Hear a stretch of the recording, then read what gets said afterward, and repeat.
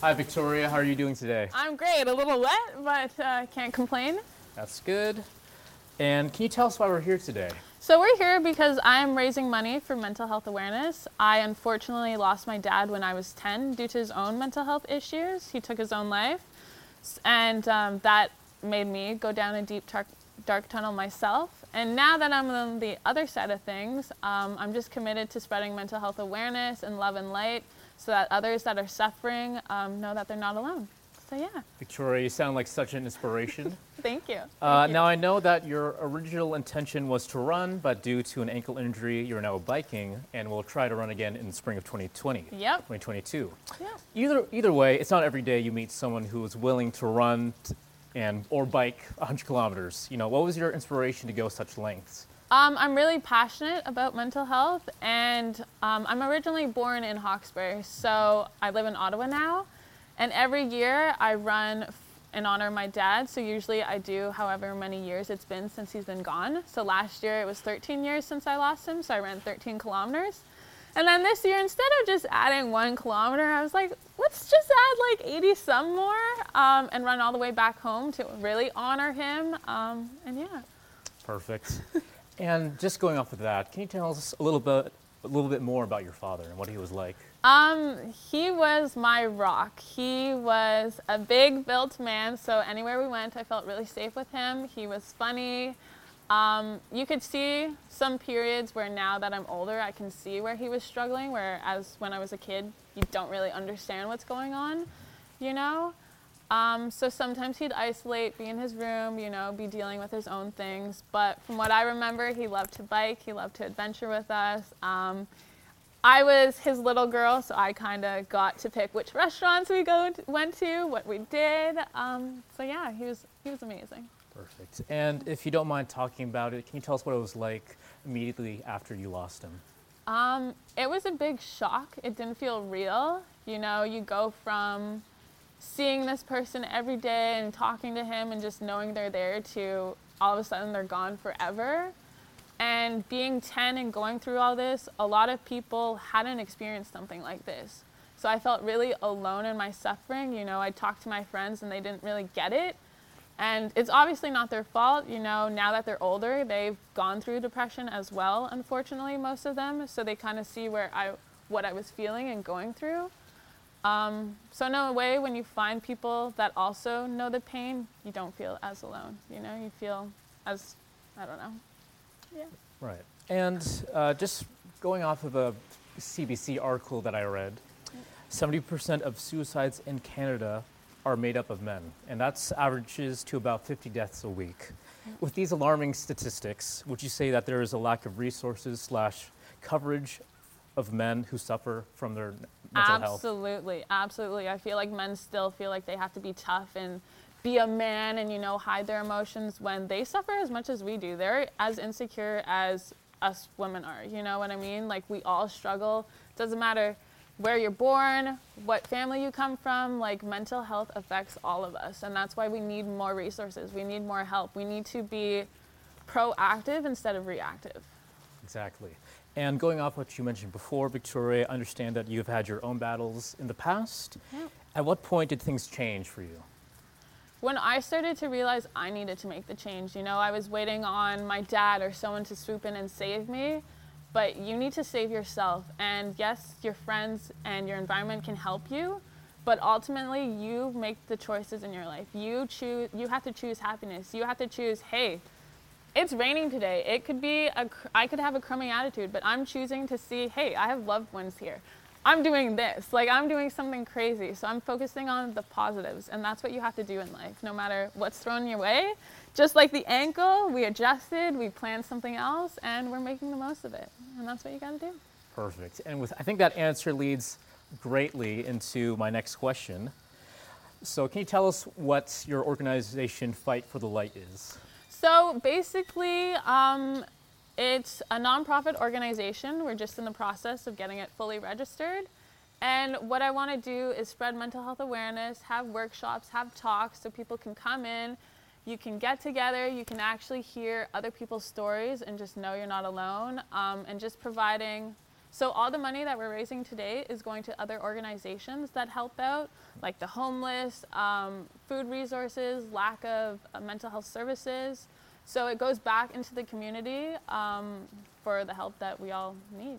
And you've raised almost $3,000, and so that must be so great to know that people care, right? Yeah, it's over 3,000 with the cash donations we got and everything too, so I can't wait to update everyone. I'm still selling candles and merchandise as well, so you can check out the page or the Facebook, the Insta, the Facebook page, but yeah. Perfect. Yeah. And so coming back to today, you started at 7 a.m. this morning. So a little later, we were little like later. 8 a.m., but yes. But either way, you're nearly there. Yep. So how can you tell us how you're feeling? I'm feeling great. Obviously a little wet, a little cold at points, but great. I'm looking forward to the food afterwards, honestly. But it's a beautiful day. So whether you're running or you're biking 100 kilometers, it's not an easy feat. Can you give us an insight to what training looked like for you when you were preparing? A lot. So I work 3 jobs. So training was either waking up right in the morning and going on my run, and then making sure you stretch, eat, whatnot, then going to my cleans, or doing it late at night. So there was moments where my roommates were going to bed at 10 p.m. and I was going on a half marathon run at that point. So I'd be home at like midnight or 1 a.m. And then I'd be up at 7 a.m. to do it again. So it was pretty exhausting. At moments I wanted to give up. But you just keep reminding yourself of your why and exactly why you're doing this, you know, why this matters to you. And that was the kick I always needed to get right up. Perfect. I actually want to take you back in time a little bit to September 6th. September 6th. On your Facebook page, that's the day that you said that you finished your first marathon. Yes, yes. And now you're here. So how does that feel, you know, just looking back at that time? Amazing. You know, I started running, like I've always been a runner, but not that consistent, you know, like here and there. My biggest run was last year, 13 kilometers on my dad's birthday. So when I first told people I was running 100K, they're like, well, how long have you what's your furthest run? And I was like, 13 kilometers. And they're like, And I was like, just watch me. Like, I know I can do this. You know, you obviously have to put in the work, which I did. And to go from running 6 kilometers in March to running 42 in September was like, wow, you can really do whatever you put your mind and heart to. It just felt really empowering, you know? Perfect. And going back to, you know, some of those negative comments that you got, you know, how did you overcome those? Like, what's been your biggest support so far? My friends and loved ones, you know, obviously you have to believe in yourself, but having other people that believe in you and push you and just remind you like, hey, these people don't know you. I've seen you. I've seen what you do. Like, you're fine. And just having that reassurance really made me feel okay and like good to go.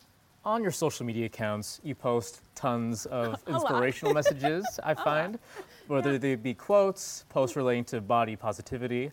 But one that really stood out to me was how when you're talking about how most people see the happy, motivated side of you, then there's the other side where sometimes you struggle. And then you did list in your exact words, progress ain't linear, baby. Can you tell us what that means to you and how you apply it? So you're always going to have hiccups in life. Even though I am not depressed anymore, not thinking negative thoughts about myself, there's still moments where they arise. And it's just about controlling that and not letting it take over. You know, there's going to be moments where you lose your job, you lose a friendship that you loved. You're not always going to be climbing an uphill mountain, but there's going to be moments where you fall and you just have to pick yourself up. And I feel like social media, we see everyone's highlight. You know, we see the greatest moments of their life. We don't see when they're struggling. So we feel like, oh, we compare it to our lives and we're like, oh, like, why aren't we feeling this way? Why aren't we doing this? When it's just a glimpse into people's lives. So I want to show everyone like, hey, even the happy person that you see posting all this goes through her moments where she's crying, where she feels like she's not good enough. And it's just about a matter of like moving through them. And do you find that social media has a big part to play in spreading awareness? Yes, yes, it helps, but I feel like it can also affect you if you know, use it negatively and just compare yourself too much. Or spend your whole life on there too. Right. But yeah. Perfect. Only recently are people beginning to open up and talk about mental health and their struggles, as stigmas around even talking about it are becoming less and less prevalent. So, a lot of this stuff is new for people who aren't really aware. What's something someone can do just to learn?